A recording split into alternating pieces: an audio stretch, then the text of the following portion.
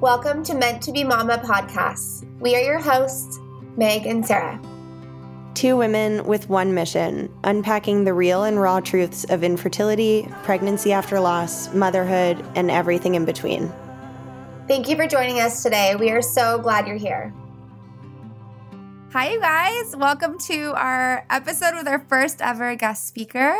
I am so excited. This is Meg, and we are so honored and so grateful for one of our dear friends, Heather Melton, to pop on and share her journey. Now that you've kind of heard a glimpse of Sarah's journey and mine and how our stories are so different, Heather comes into this picture in a whole other world of fertility, and that's with her journey in IVF to becoming a mama. And it's just been such an honor to watch. And I know that it's not easy, but her strength and resilience and just heart around this process is so awesome to just see from the sidelines. And you inspire me so much, Heather. And I'm just really excited to hear your full story. I haven't actually ever really heard the big picture. So without further ado, me just chit-chatting.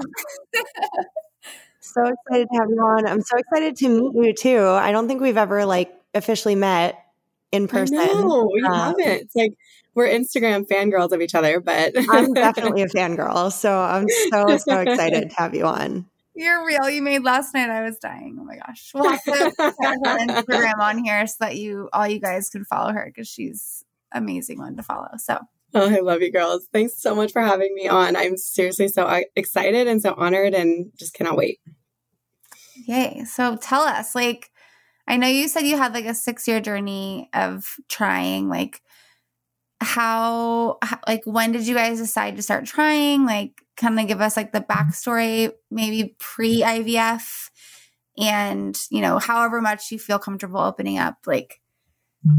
This is your stage, your place right here. Yeah, totally. And if you follow me for 5 seconds, you'll know that I'm such an open book about everything.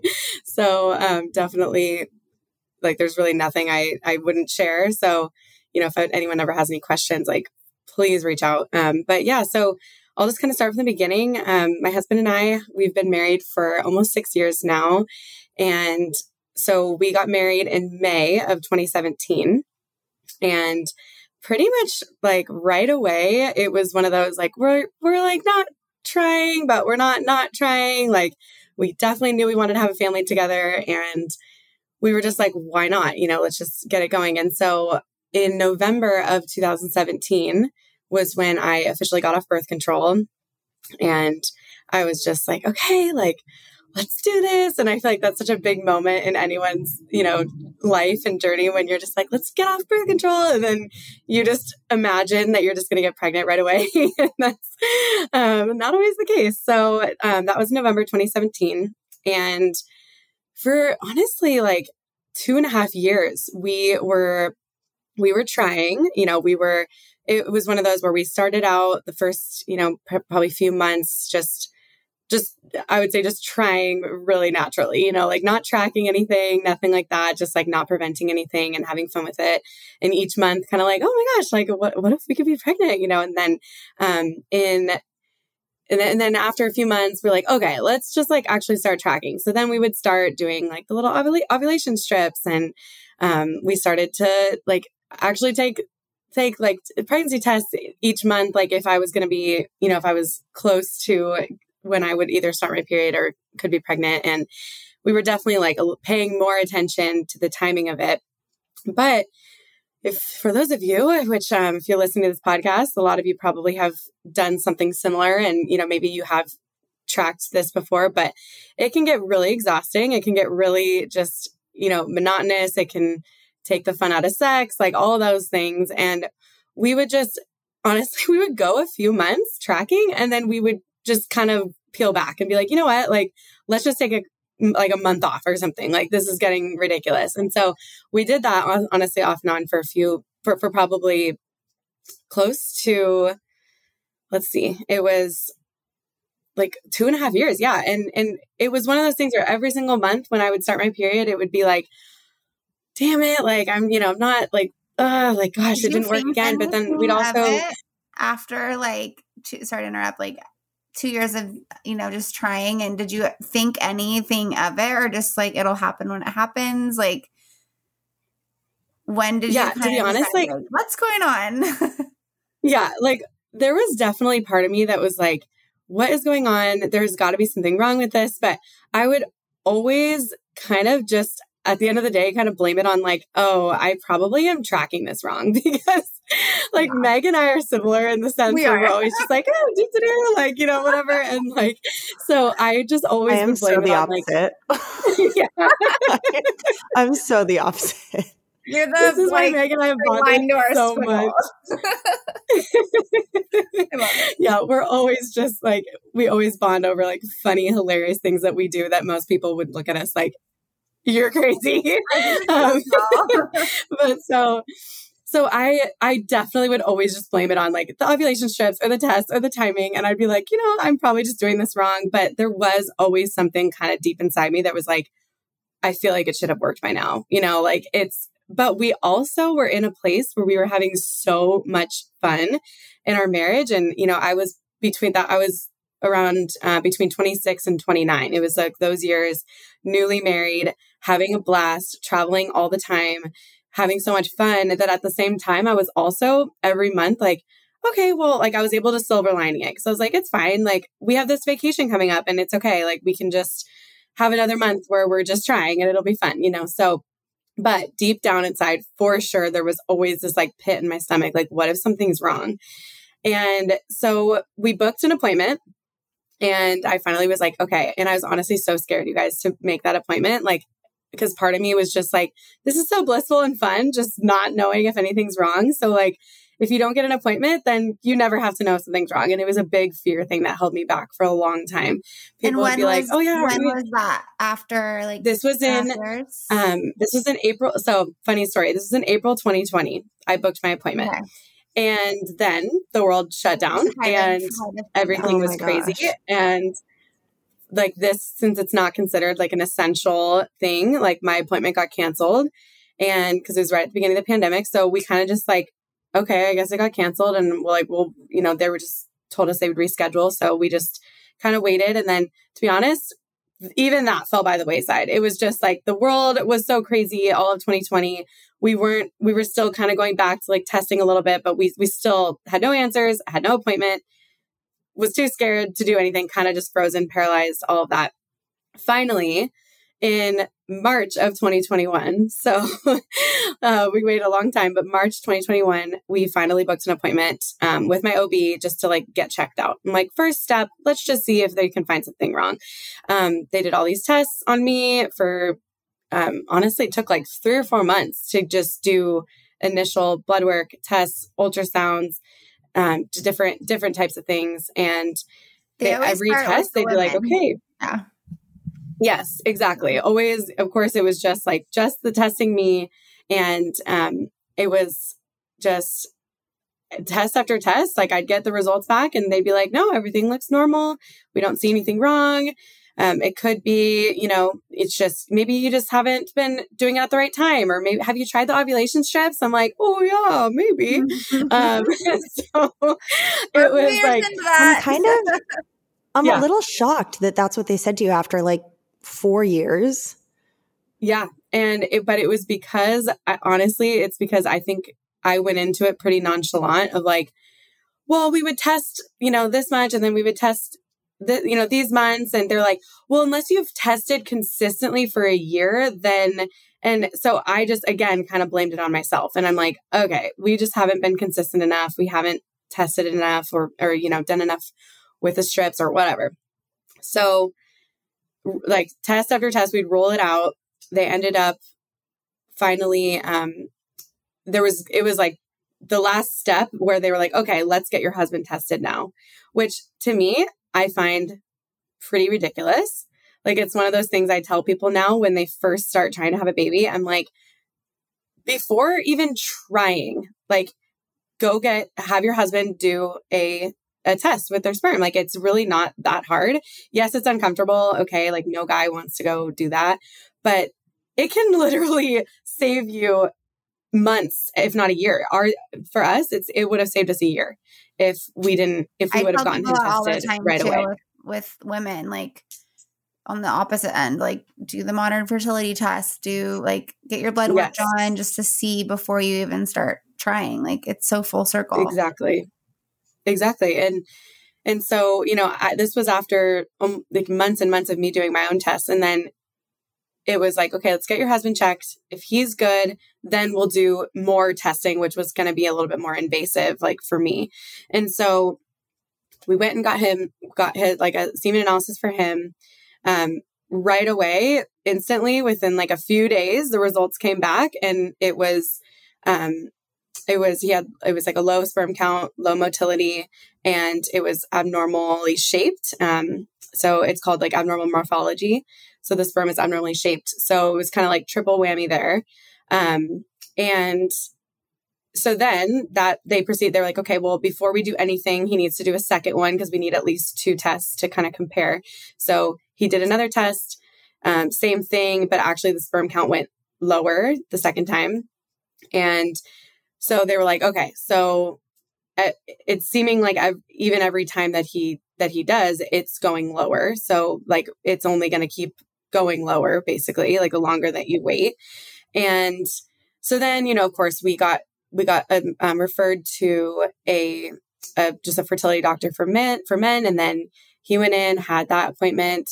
They thought that they found some things, different, like with varicocele, which is like an enlarged vein. Like there was all these things that they thought they found. But at the end of the day, long story short, they were basically like, there's really nothing that you can do. Like the only option is IVF. It wasn't even like, oh, you can try IUI and you can try this and you can, there's all these other steps that a lot of women do, like Clomid or, things like that. They have to like find like the perfect sperm. Right. Exactly. So it was like, for us, our chances have never been 0. It's never been a 0% chance, but the thing is what they told us was that it takes usually around 20 to 60 million sperm to get pregnant, whether it's through IUI or natural, 20 to 60 million. And in each sample, like the first one he gave, he had 1 million. And the second one he gave, he had 750,000. So it was just, we were, in their eyes, perfect candidates for IVF because you just need 1 sperm for every egg. But getting pregnant naturally, they gave us like a 1% chance that it would ever happen. And then IUI wasn't even an option because they'd have to literally get like 20 to 60 sperm samples from him just to do 1 IUI, which has, not as good of rates. So that was the route from the beginning. It was like IVF is your only option. So, and we found that out in November of 2021. And we had our first consultation for IVF in December of 2021. So yeah. How did that feel when you got that news? I was devastated, completely devastated. Like, and it was crazy because we had to drive separately to that appointment because he had to go, he's a CrossFit coach. So he had to go coach straight from the appointment. So we drove separate and the appointment took way longer than we thought. So pretty much we had to just walk out of the office and he had to be like, okay, I have to go coach. And it was like, whoa, okay. And then it was insane, really, really crushing news, especially because walking in there from our previous appointment, they had said that they thought they found something that could be fixed by either natural things or through like a really quick and easy procedure for him. So we thought that that was going to be the outcome. But then after reviewing the results more, they just were like, that's not going to help. And the only option is IVF. So I was crushed. I was honestly like, well, of course I was bawling hysterically. And I was honestly so pissed. Like I was just for so many reasons. I think the first thing that came to my mind was just like, I've just never pictured this. Like having babies to me never involved like science or, having to do something like this. Like it just always to me was like, you have sex with your partner and you get pregnant and it's this beautiful thing. So at first, and I keep saying at first because I have a very different perspective now, but in that moment, I just was like, what on earth? Like, this isn't how I wanted it to go. And all these things started instantly flooding into my mind about like, I'm not even going to be able to do like to ever have like a positive pregnancy test that I get to show James and be like a surprise. And we're never going to be able to surprise our family members and our friends. Cause I mean, technically you can with IVF, but like I said, I'm an open book. There's no way I could hold that in. And so just a lot of things just were like going through my mind and just like, I'm not going to have this. And I was thinking all about the things I would lose having to do IVF. And it took me about a month to really even come to terms and be like, okay, I'll do it. And then from then it's just totally, totally changed. And I have such a different perspective and I'm so grateful for everything. And like, honestly, right here where I'm like standing right now with everything we've gone through, I really think about it and I'm like, I wouldn't trade this. Like, I really would not trade this story, everything that's happened. I wouldn't trade it with someone who just got pregnant the first month of trying and has beautiful babies in their arms. Like, I would not trade it, which is crazy to say now because a year ago, I was in such a different place. It brings such like resilience and like gratitude in a whole other form of like bringing life into this world when you have to go through hard things. You know, Sarah and I have talked about that a lot where like it's like the first initial thing you're in like denial and then you're like go through like the acceptance. You're like, okay, like this is my story. This is my reality. Like at the end of the day, like my goal, even how shitty is of all of this that it is, like my goal is to bring a baby into this world. And like that kind of like, it's like the train that keeps going, like, cause you have that goal in mind, you know? I'm curious as to like how you got there, because for me hearing the story, like because I had a genetic, with my first loss, it was a genetic issue. So there was a little bit of time where they were like, we want to do all of the tests to make sure that this won't happen again. So there was a little bit of time where if some of those tests had come back, like positive, we would have had to go down a route of IVF. And I remember like thinking about it and just like praying that I wouldn't have to go down that path. So I'm so curious as to like how you got from being completely devastated after you got that news to now being so grateful for it, because I feel like that's got to be such a hard journey to get to. And I'm sure people listening, who are in like the thick of it, you know, will hopefully be so inspired by like how strong you are mentally and emotionally with all of it. Cause to me, it's like mind blowing. Oh, thank you. Yeah, it's okay. So I would say how I got here. Number one, I think it really helped that probably in about like over the summer, as I was going through all the testing of everything and trying to figure out what was going on, that was the first time that I ever started therapy.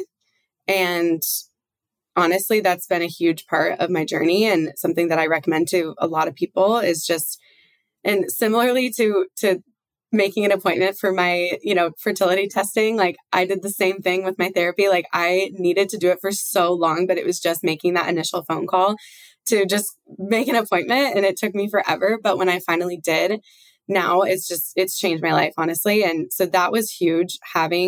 Already being in therapy and then hearing that news was honestly the best thing best position I could have been in, because I right away was like, I need an emergency session.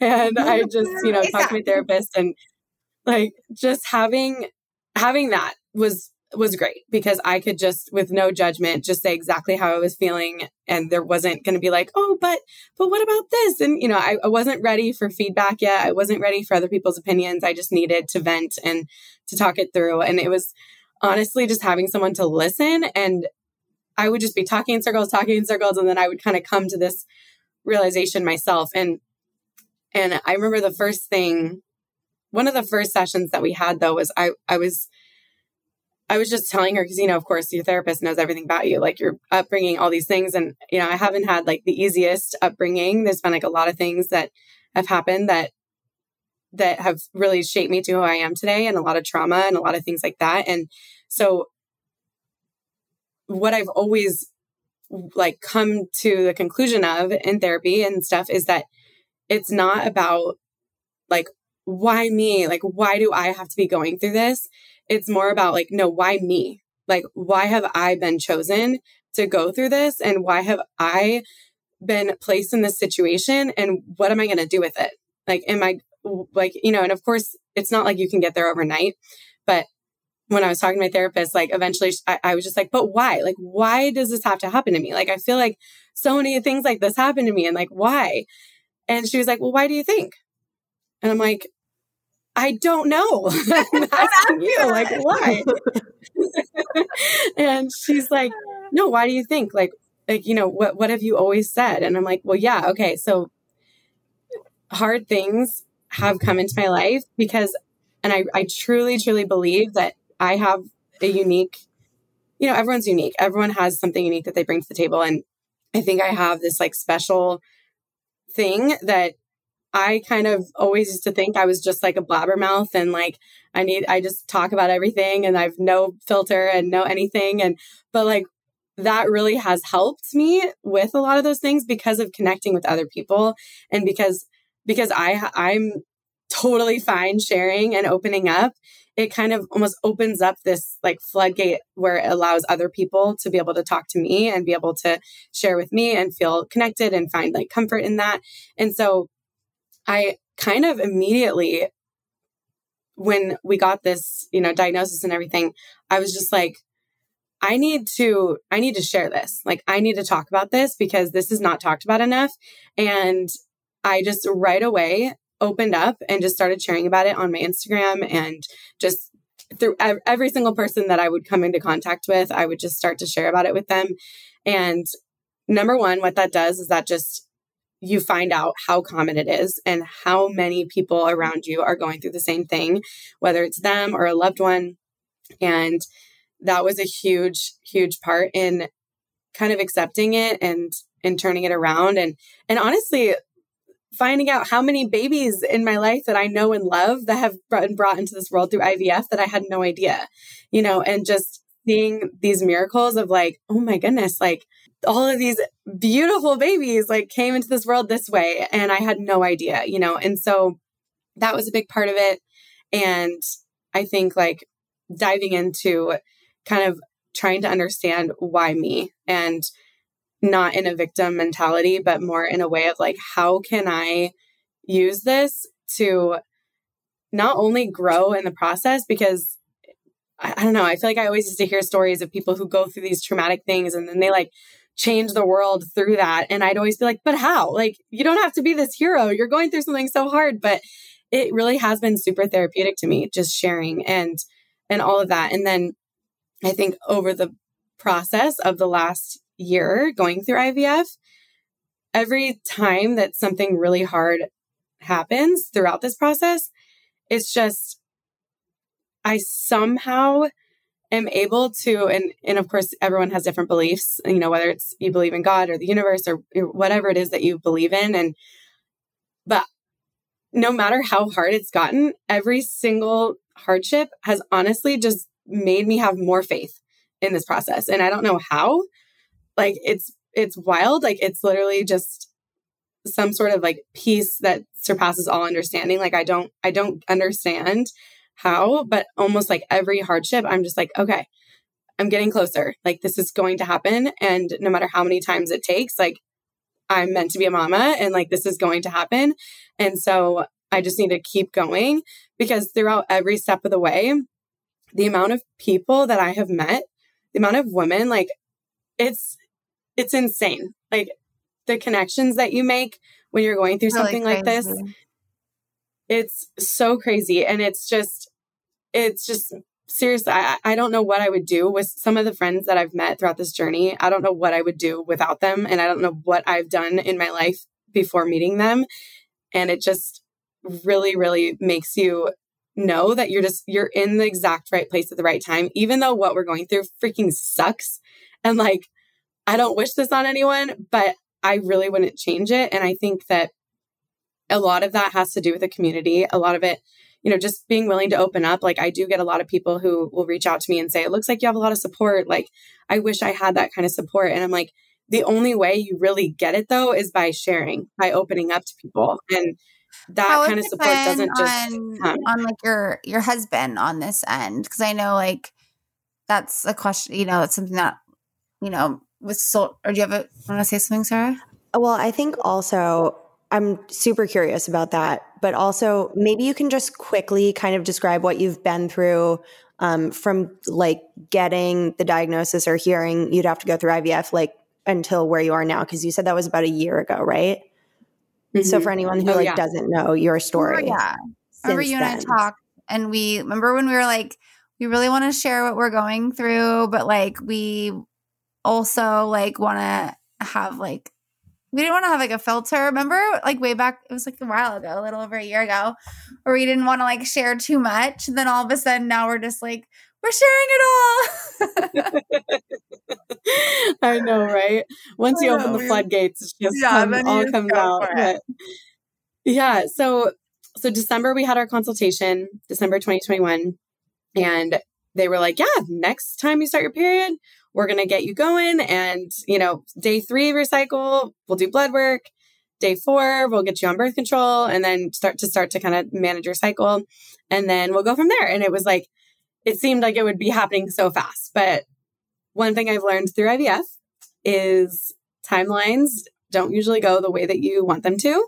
And so someone gave me advice after one of my first like big kind of timeline letdowns where I was just like so holding on to this date for dear life. And then it got changed on me out of nowhere. And she was just like, you be committed to the next step and be ready for the next step, but do not even think about dates or timelines. Like, that's a huge piece of advice I can give you for doing IVF, because things can always happen. Literally every single appointment is a huge milestone.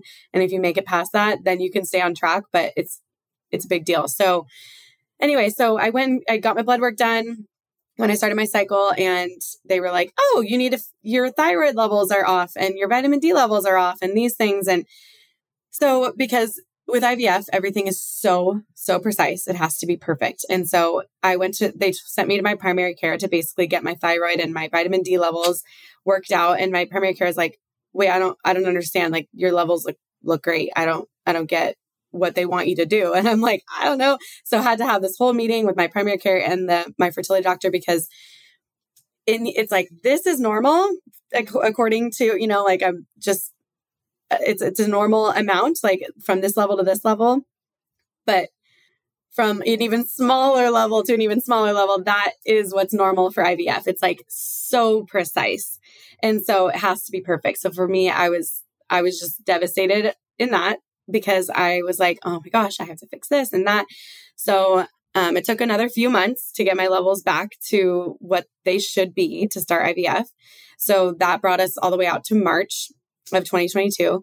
And that's when I started my first egg retrieval cycle. So for those of you who don't know how this goes, it's usually about 2 weeks of a cycle. It can be longer if you have a different protocol just for different things, but usually about 2 weeks. And you do a combination of, injections, usually morning and night injections. There's all these different things that you have to do. Your mood is crazy. Your hormones are going insane, like up and down. And really the purpose of it is to just basically grow as many follicles as you can, so that when they go in to do the egg retrieval, they can retrieve as many eggs as possible. It's not just, instead of ovulating one egg that month, they're trying to get as many as they possibly can. So you're going in every other day for ultrasounds and blood work, and everything is like to a T being monitored. And then I had my first egg retrieval the end of March. It's a surgery, so you get put under anesthesia. And I went into the appointment, like before I got put under, I went in and I had about 20 follicles, which in best case scenario, I would have had 20 eggs that they could retrieve. But unfortunately, when I woke up from surgery, I was super groggy and like couldn't even understand what was going on. But the doctor just was there, and he he looked like he'd seen a ghost. Like he looked very, very upset and just like, I don't know what to tell you, but you ovulated. And I didn't even know that was a thing. Like I didn't even know that was possible or that was something to be worried about. Before your surgery and they didn't even notice? Yeah. So the thing is he thinks, I mean, there's no way to know for sure, but he thinks that I probably ovulated within an hour before the surgery. Oh my gosh. Yeah. Because when you do your trigger shot, which is exactly 36 hours before your procedure, you do your trigger shot. They literally tell you exactly when to do it. And it's so precise because exactly 36 hours later, you're supposed to ovulate. And essentially you're supposed to ovulate like during a retrieval, like while you're in surgery is like that should be the timing. But it was probably within an hour. And not to scare anybody who's going through IVF, because guess what? This happens to less than 1% of people. So it's extremely rare. You go back to what is this teaching me? Yes, exactly. And it's so rare. It's not something that like the average person should be aware of or like, be worried of. And it was just one of the like, so essentially what happened was you're on an injection specifically to prevent you from ovulating. My body just didn't respond as it should to that injection. So the way he described it was my ovaries were is like a tug of war. Like my ovaries are wanting to ovulate. And the injection is like, no, pulling it back. And then he was like, your ovaries just won. And so he said he's like, I have this conversation about once a year, sometimes no times in a year. And so it was devastating. I was obviously so upset. They did end up getting 6 eggs out of the 20, but they were like kind of the smaller ones, the ones that like weren't even ready to ovulate. Therefore, only 3 of them were mature eggs. And then from that process, they fertilize the eggs. And so they take, 1 sperm and they inject it in every egg and try to make embryos. So after fertilization, we had 2. So we had 2 fertilized eggs. And then it goes through a 7-day process of they just kind of let it sit in a petri dish and they wait to see if it forms into what's called a blastocyst. It essentially just means the cells are like dividing and multiplying properly.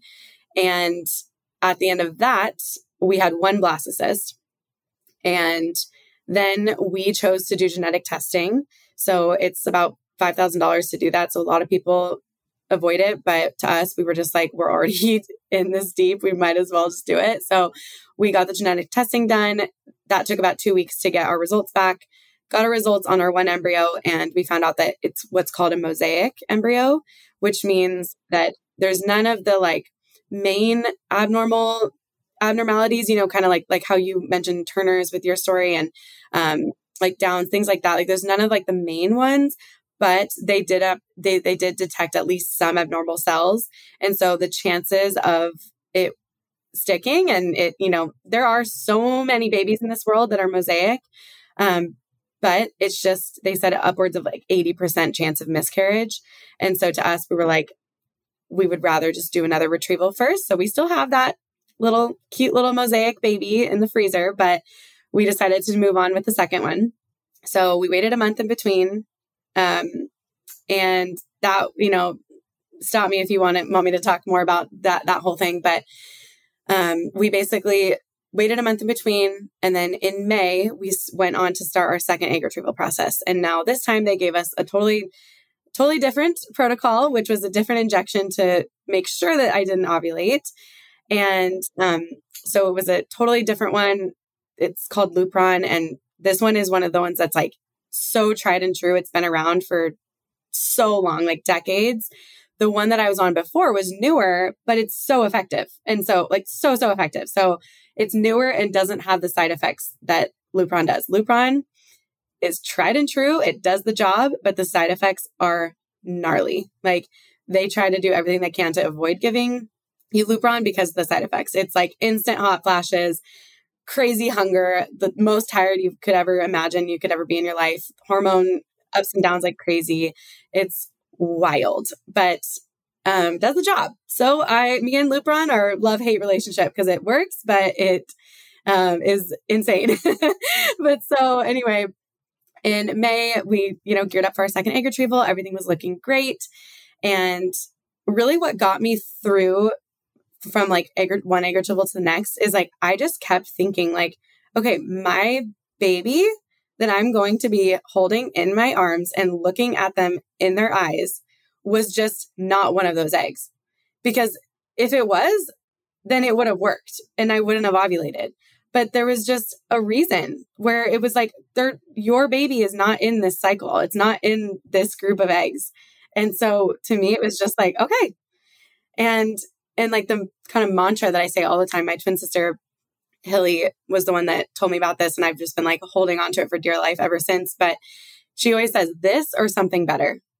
Like either this is going to work out or something even better is going to. And so going into my second egg retrieval, I was like so much more relaxed. I felt like a freaking pro. I didn't need any help on like, oh, we got this, like injections. There was no stress like at all. They put a couple other things in place where they did an ultrasound right before my egg retrieval, which to me, I'm like, how is that not just standard?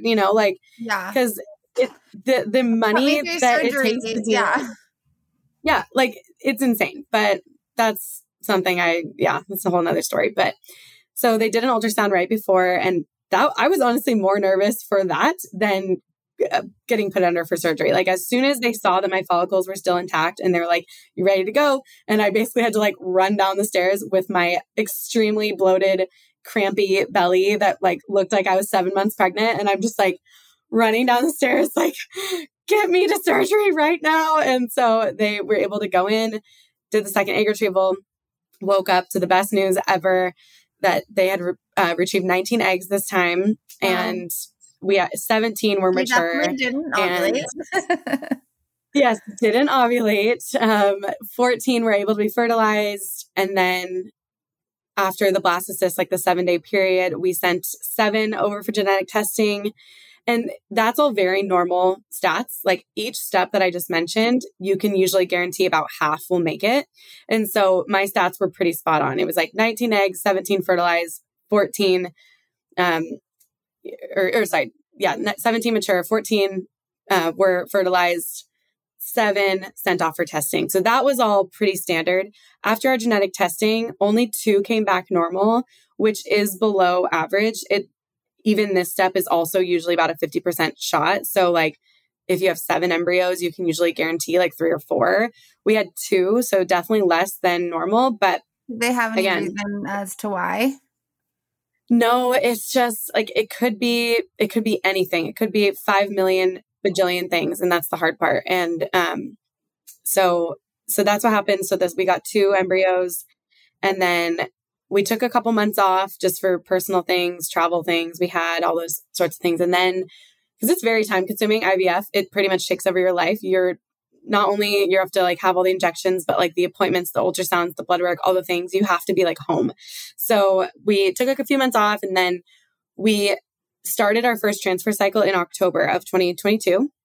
So started the shots in the beginning of October. Good old Lupron again. I was a psycho coming up into that whole month. And then once it got to October 27th was the day that we transferred our first little baby. And you can actually find out the genders in IVF, which is crazy. So I actually found out the day of my transfer that that it was a boy. And so because I thought for a long time I didn't want to know, but then the day of the transfer, I just was like, just tell me, because James knew, and I just needed to know before our transfer. So we were at lunch before my transfer, and I forced him to tell me, and found out we were having a little boy. And I did know though that both of our embryos were the same gender, so I now know that our second embryo is also a boy. So anyway, went to the transfer, everything went perfect, like textbook, like all the ultrasounds leading up to it. The nurses were like, this is textbook. Like, I can't even explain to you. It looks amazing. It looks perfect. Your levels could not be more perfect. Like everything was great. And every embryo is graded as well as genetically tested. So we had a grading of it, and the grade was perfect, literally the best it could possibly be. So we had so much hope. And they said that we had about like a 65 to 85% chance that it would work. So we just were so pumped and just so excited going into it. And so did the transfer. I kind of laid low for a couple weeks. Usually your blood test is anywhere from 10 to 12 days after transfer. So I was starting to feel like pregnancy symptoms, and I was like so pumped. And then our blood test was going to be on a Monday, and we were 100% sure that we were pregnant. There was not one doubt in my mind. And we decided that because we were so sure, I'm like, let's just take a test before. And it's like, there's two very distinct camps of testing early with IVF. Like, people are either like all about it or absolutely not. And I was honestly absolutely not, but I was so sure that I was pregnant. So I'm like, this will be so special. Let's just take a test like in the morning. So we decided like Sunday morning, we had nothing to do all day. We're like, let's take the test, and then we can go out to brunch and we can celebrate. And it's just going to be the best day ever. And then tomorrow we'll go to my blood test. So wake up in the morning, I'm like texting my sisters, and I'm like, okay, girls, like get ready to FaceTime. Like, I'm taking my test, so sure. And did the test. We like waited. We listened to like our favorite worship song while we were waiting. I had James like flip over the test, and both of them not pregnant. And it was like, what? Like, I've never been so shocked in my whole life. Like, it was just the most shocking thing. And in my mind, I went into it saying, okay, and if it says not pregnant, then we'll know that it might be too early because, our test isn't until tomorrow. And like blood tests detect HCG quicker than at-home pregnancy tests. But I knew like right away, as soon as I saw not pregnant, I'm like, we're not pregnant. So that was devastating. Probably one of the worst days of my entire life. And then went in for the blood test the next day on Monday, and we walked in, and one of the nurses was like, hey, and she's like, did you cheat? And I was like, yeah. And she's like, and I'm like, no. And she was just like, you could just see like her mouth just dropped. And I think everyone in there was so shocked because they all would tell me like, everything is perfect. Like, there's no logical reason that we could explain this. So we do the blood test, we get the results back a few hours later, but we were kind of just like, it didn't work. But they called and they said, okay, so the pregnancy test came back positive, but your HCG levels are very low. Yes. Okay. So it was a positive pregnancy test, blood test, but my HCG levels were very low. So technically anything over a 5 means you're pregnant. Mm-hmm. Mine was at an 8. And typically by day 10, they want you to be at around 100. And so I was at an 8, which is obviously like not 100. 40 or something. And yeah, so that was almost even more devastating because it was like this tiny sliver of hope of like, okay. And then I'm, reading all these things and like getting all these stories from people, and they're like, my HCG was really low too. And it ended up rising. Like, he could have implanted late. Like, it could have just, been so many things. And so I had all this hope, and you go back 2 days later to just do another blood test. And if it's doubled, then they're like, okay, we'll keep monitoring this. But mine moved from an 8 to a 9 in those 2 days. And so what that told us was that he did implant.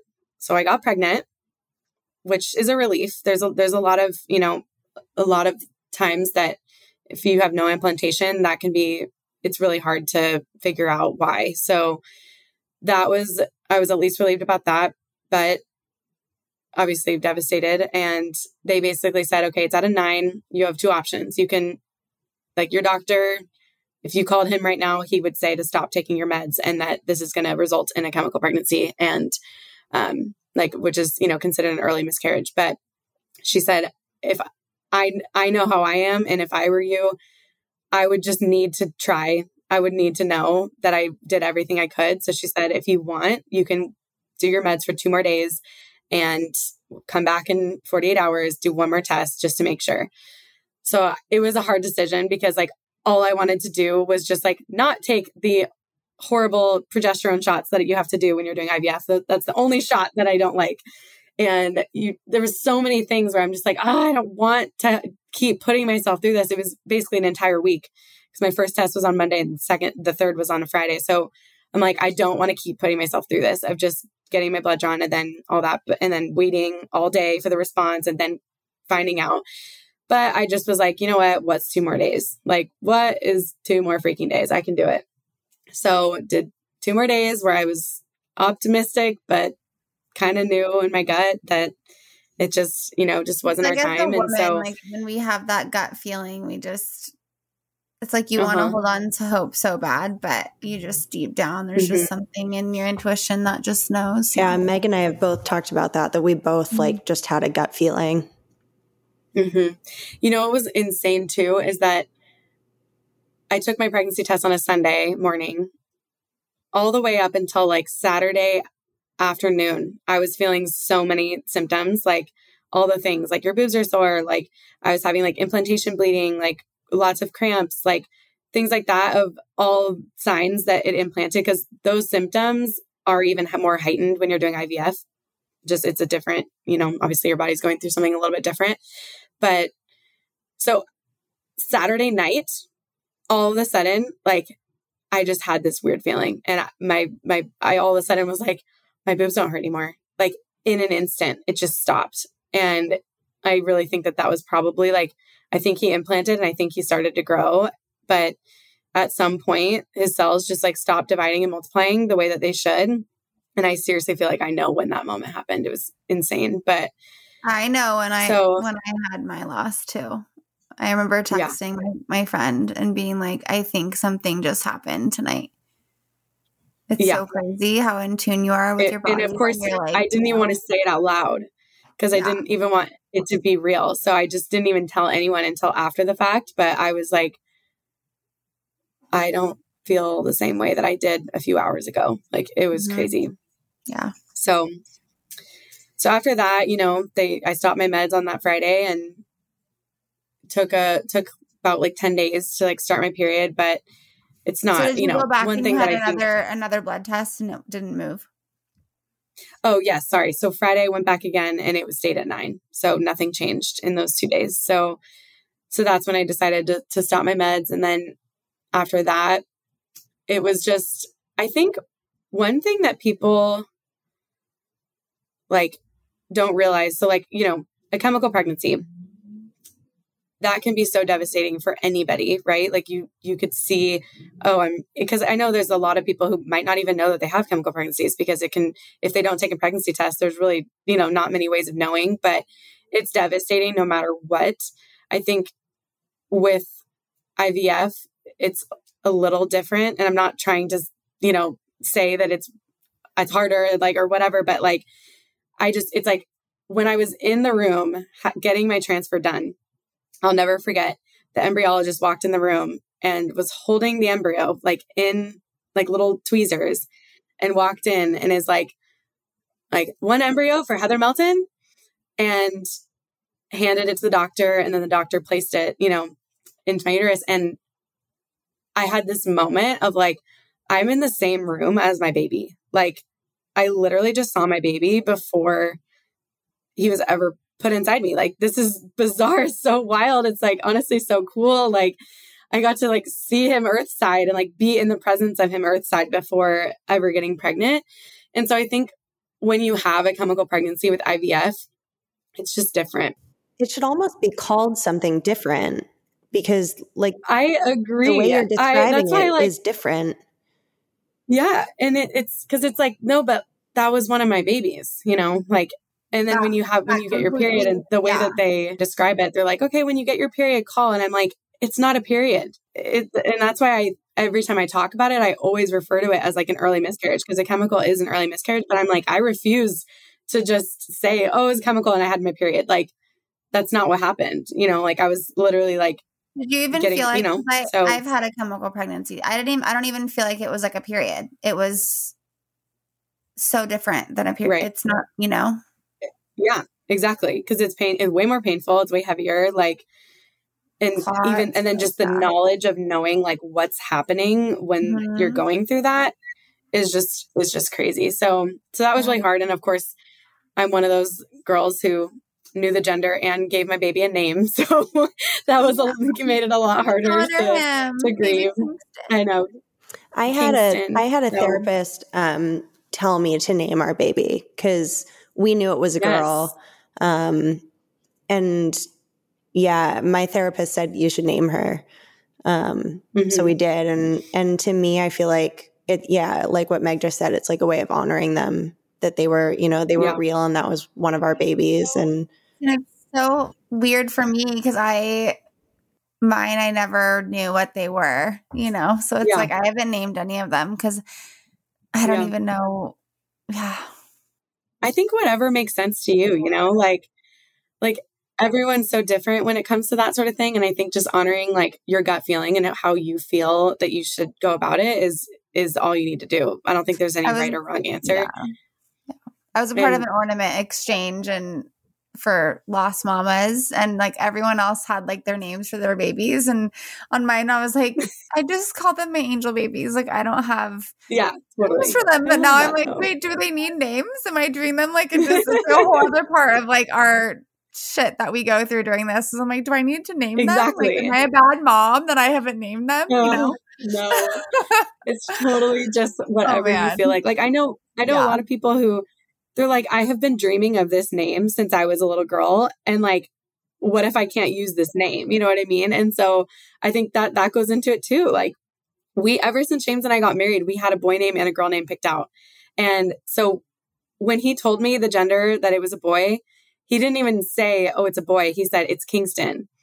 And so to me, like, and then of course I started bawling right away when he said it's Kingston, because I just pictured like my little boy and stuff. But like, and then we were kind of joking after. We're like, dang it, that was a really good name. Like, but it's perfect still. Like, and like after going through that, I like, obviously it was so hard. I'm like, it can take anyone as long as you need to get through something like that. And one thing that someone said that really stuck to me, she was saying, she's like, Kingston is so brave. Like he paved the way, like for the rest of his siblings to come into the world. And like, he made you a mama and obviously like changed so much about you and like changed everything. And she's like, what a brave dude. Like he paved the way. And like a big thing that I keep thinking of, like a huge reason of, I'm like, I know that this is exactly what was supposed to happen is like, we would have never done another egg retrieval. Honestly, like we had 2 perfect embryos, 2 little boys. We were like, that's fine. We will be so happy. Let's just do these 2 boys. I'll be a boy mama. Like, great. Let's just stick with that. And we would have never done another egg retrieval. But we want more than 1 baby. So immediately, as soon as we found out about all this, we're like, that was another huge part that I had to come to terms with. It's like, oh my gosh, we have to do another egg retrieval. And that can be really daunting from a financial aspect and also just from physical, like how much you go through going through that. So that was a huge part, was like, oh my gosh, I have to do another egg retrieval. But then I thought about it and I'm like, oh my gosh, like this was always supposed to happen. Like because this happened with Kingston, now we know for sure we're going to be doing another egg retrieval. And when I am holding that baby from that new cycle, that never would have happened if this wouldn't have happened with Kingston. Like when I'm looking at that baby in the eyes, it's just like this, it was always you. Like it was always supposed to be you. This was all for you. You wouldn't be here if, this wouldn't have happened with Kingston. You said that. I'm doing my baby shower and there was this thing. I'm not going to talk about it because I'm going to get it for you, but it said it was always you. And I didn't get it. I was like, that's so cute, but I don't think I'm going to get it. And now it's happening in a whole other. Oh my gosh. I love it. Place. Yeah. And so that just really put into perspective. And now it just makes me like so grateful for Kingston and like the really, really short time that he was here and in my belly, like he had so much purpose, and so that brings me like a lot of just like comfort knowing that. And obviously I'll never forget that whole process. I'll never forget him. I'll never stop, talking about him and thinking about him and all those things. But I think also even going into, so that was, in November of 2022, when we just found out about that. In December, we went through, we did more blood work. And this was like a pretty intense blood work because my doctor let us do the blood work for recurrent loss. And I know, Meg, you've done that blood work as well. And it's a pretty comprehensive blood work test that gives you like a lot of answers, usually just making sure that everything's good. And because really, what my doctor said ultimately was, you have a 65 to 85% chance that this works. And 35 or how, I'm so bad at math, 35 to 15% chance that it doesn't work. And that's just where it fell. He's like, circumstances were perfect. I wouldn't change anything. Like even going into the next protocol, I was like, is there anything we should change or do differently to make sure that this didn't happen? And he's like, there was nothing you did. There was nothing that you could have done differently. There's no medication that could have done differently. At some point, the embryo just stopped dividing and multiplying like it should. And that's just what happened. He said that like there could have been a microscopic abnormality that you can't even see under a microscope, can't be seen with any testing, anything. And he's like, unfortunately, that's just what happened. And then he could tell I wasn't satisfied with that. So he's like, well, we have this blood work you can do for recurrent loss that I usually don't even approve unless you've had 3 losses, but I'll let you do it if you wanted to try it. So we did that blood work along with just like another regular panel. And I was so sure that they would find something just because, again, it has to be literally perfect. And I just thought, okay, on one side, I hope they find something so that they can change something and, maybe change my protocol a little bit differently or do something differently this time. But on the other hand, I'm like, obviously, I also hope nothing's wrong because, that adds a whole nother step and everything else. And so did the blood work, waited a week or so, and then got the email just saying, everything looks perfect. We're ready for another transfer. We didn't find anything in the blood work. And I'm just like, what? Again, another just complete shock of a timeline. Like I had kind of just in my mind thought, okay, they're probably going to find some things that need tweaking in the blood work. It's going to take us a few months to adjust that, address whatever needs to be changed, get more blood work, make sure it's good. So I'd kind of written it off and I was like, okay, maybe a spring or summer transfer. That was 100% what I thought. But they were like, okay, everything looks good to go. We'll start a transfer. So your transfer is on January 16th. And I'm like, what? And this was like end of December. I'm like, oh my gosh. Okay. Yes, I'm down, but it was such a shock. So that's where I'm at currently as we're recording this right now. We have 2 mosaic embryos that are still frozen, but we have 1 little boy that we're going to transfer. And then, if this doesn't work out, it's this or something better. So that's kind of how I'm going into this. And so if it doesn't work out, we'll probably move straight into another egg retrieval. And obviously, if it does work out, then we'll be able to have a baby.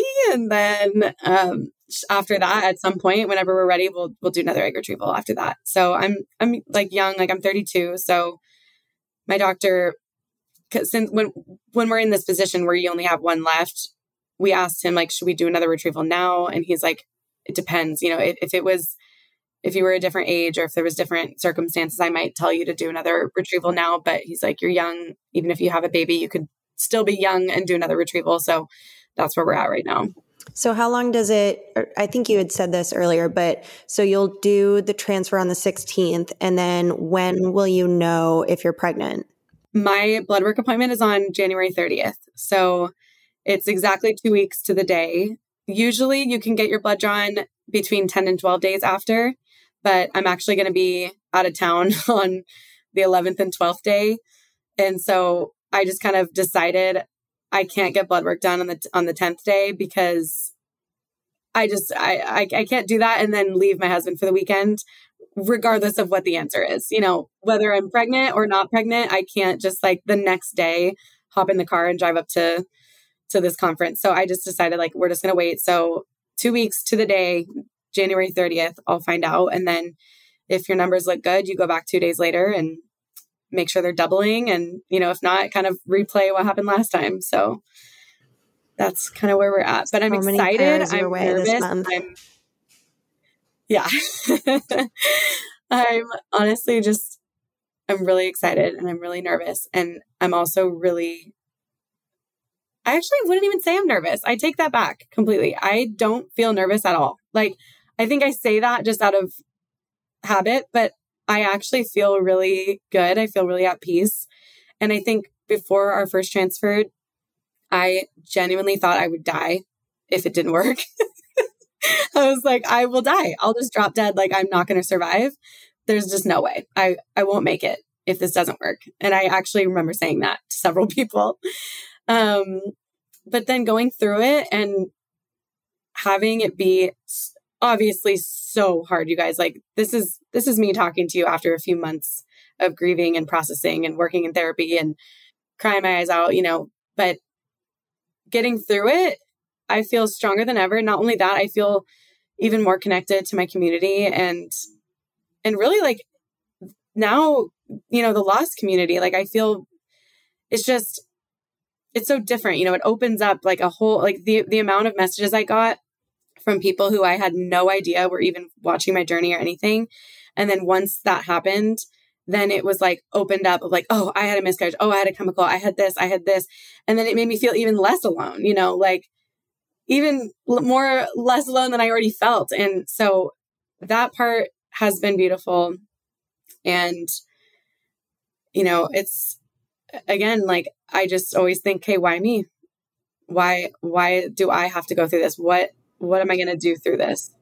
I am curious about the question that Meg asked earlier. Yeah. I mean, how is he handling all of this on the sharing aspect of it? And then also, because it's the one thing that we always talk about as women, but like it's happening to them too, Yeah. And I think it adds a whole nother layer when it's male factor infertility. So it's been obviously really challenging. It's really hard to see him have to go through it and for him just even having it in the back of his mind that like, this is, quote unquote, his fault, like, and I hate that. I hate that feeling. I hate that term because it's no one's fault. Like, no matter who, if you or your partner has a diagnosis, regardless, it's not your fault, And so I think even knowing that he might possibly have those thoughts in the back of his mind that like, oh, I'm the reason, or it's my fault. And it like literally breaks my heart. We definitely like the way he expresses everything. He's really pretty even keel a lot of the time. He doesn't really show a lot of emotions, but another, therapy. Here's back on my therapy's our best friend over here up in this house too. Yeah, therapy. That's been really helpful. Like we started marriage therapy too, which has been really good. And like it's like every other week, it's like I do my own personal therapy, and then the next week we do marriage therapy, and then we switch off. So that's been super helpful. I feel so much closer to him every single time we end a session, even if it ends with us kind of being like, I don't know how I'm going to recover from this. But then it just somehow like, then you just start talking and you just feel closer and you just feel, like you just feel better somehow after each session, even if it's a little scary there for a sec. But so he definitely takes it to heart. Like it's hard on him for sure. And we both kind of use humor as a way to kind of deflect things. And so we'll kind of joke, he'll make jokes about it and stuff. And he'll be like, yeah, well, my shit doesn't work anyway, so it doesn't matter or whatever. Like he'll just say stuff like that. And we like joke about it, but it's obviously really, really hard to go through. And I honestly feel like a big reason, kind of circling back to my first egg retrieval when I ovulated early, and it was something that like my body did that I had no control over, that was devastating, that, was so heartbreaking, that caused us to have to spend a lot more money to do another one, like all these different things. I think that a big reason why I was meant to go through that was really to kind of put myself in his shoes and see like when it's seemingly like your body fails you in a way, and not having any way to change it and just feeling helpless, but feeling so like bad and guilty. Like I remember apologizing to him over and over and over again, just like, I'm so sorry. And he's like, why are you apologizing? Because you just feel some sort of blame, even though there's nothing you could do. And so I think going through that brought us even closer, because now we both kind of had, we both had equal parts in it of like, okay, we're in this situation, we're in this situation for this reason, but now we'll have to do another egg retrieval because of what happened with me, So I think that was a huge thing that really brought us closer, was going through something like that and being in the situation where I'm like, oh, my body just did something that I didn't want it to do and I had no control over it and I feel guilty. So I think it really helped me to kind of get in the same headspace as him, and it just brought us closer. But he definitely, of course, feels terrible, but we're stronger than ever. So is he just like totally fine with you sharing? Because my fiance was like pretty just fine with me opening up about it. And I feel like, Meg, maybe you're in like a slightly different situation at first. Yeah. So is he just like cool with you being like totally open?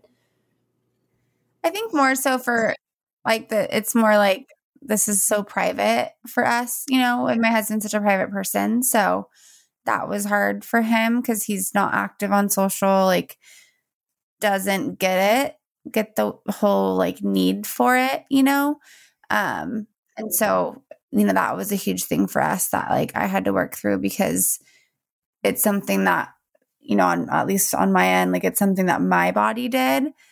So it's like, I needed to speak out, to relate, to feel less alone, that like it was broken for me. And so I think that's what was hard for him to like realize that. But now that, with therapy and all the things, like obviously we have a podcast on this now. So like we've moved past that. But yeah. So yeah, past that.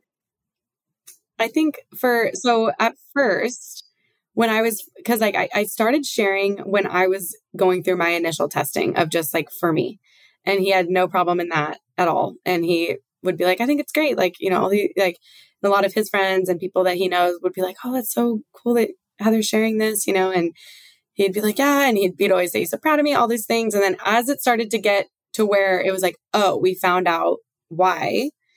And it's male factor infertility. So that obviously involves him.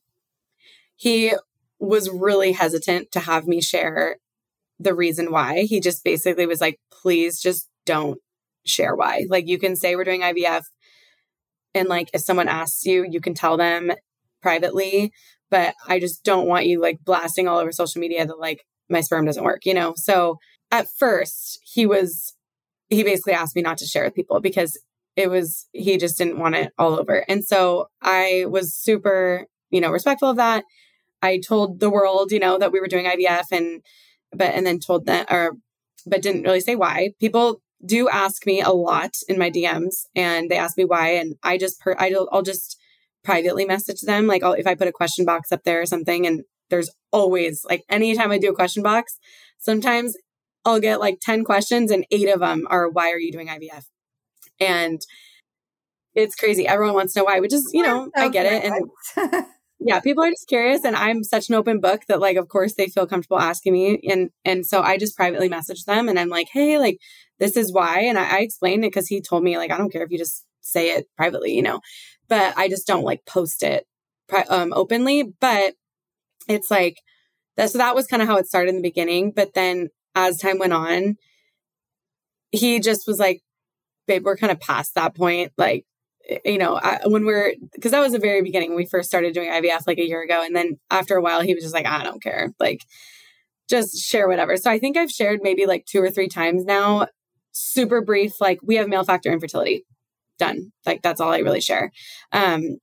So, right. So I just don't really get into details about that. And people are always so shocked when I tell them that. They're like, oh my gosh, this entire time would have had no idea, because I don't, share about it really. But now he doesn't care now. He's like, yeah, I don't care. You can tell anybody. But great that it was just in the beginning. I doubt a bunch of women are out there sharing that. And there's definitely a woman out there that are going through it, And I'm sure there are a lot of men exactly. in like the same respect, a lot of men that aren't comfortable with sharing that. So I like applaud him for, being able to be open about it, because all of us know that this just isn't an easy thing to be open about. And so he's really in the same boat, Mm-hmm, totally. Yeah. And so that was hard to kind of it was hard to get to that point. And I still, even though now he tells me he doesn't care and I can share whatever I want, I still am just hesitant to just, say that. So just because I know there was a time that he was uncomfortable, but he tells me all the time, I don't care. You can share. Like, that's fine. He's always like, I don't want people thinking it's you. I'm like, I don't care. It's fine. I'll take it. I don't care. But he knew from the beginning though, like when I told him, I'm like, this, you have no idea how much it helps me to share. Like, it is so therapeutic for me to just get things out. And of course, then you welcome the comments and you welcome the messages and you welcome the advice. And I just take that with a grain of, always the fun part. But, you just kind of take that. And I just am like, thank you so much for the advice. Honestly, a lot of times I don't even read it. If I start to read a message that seems like it's going south, I don't even finish reading it. And I just am like, thanks so much for your message, and just move on because I just can't even deal with that. But yeah, so that's kind of where we're at now. We're bless and release. Yeah.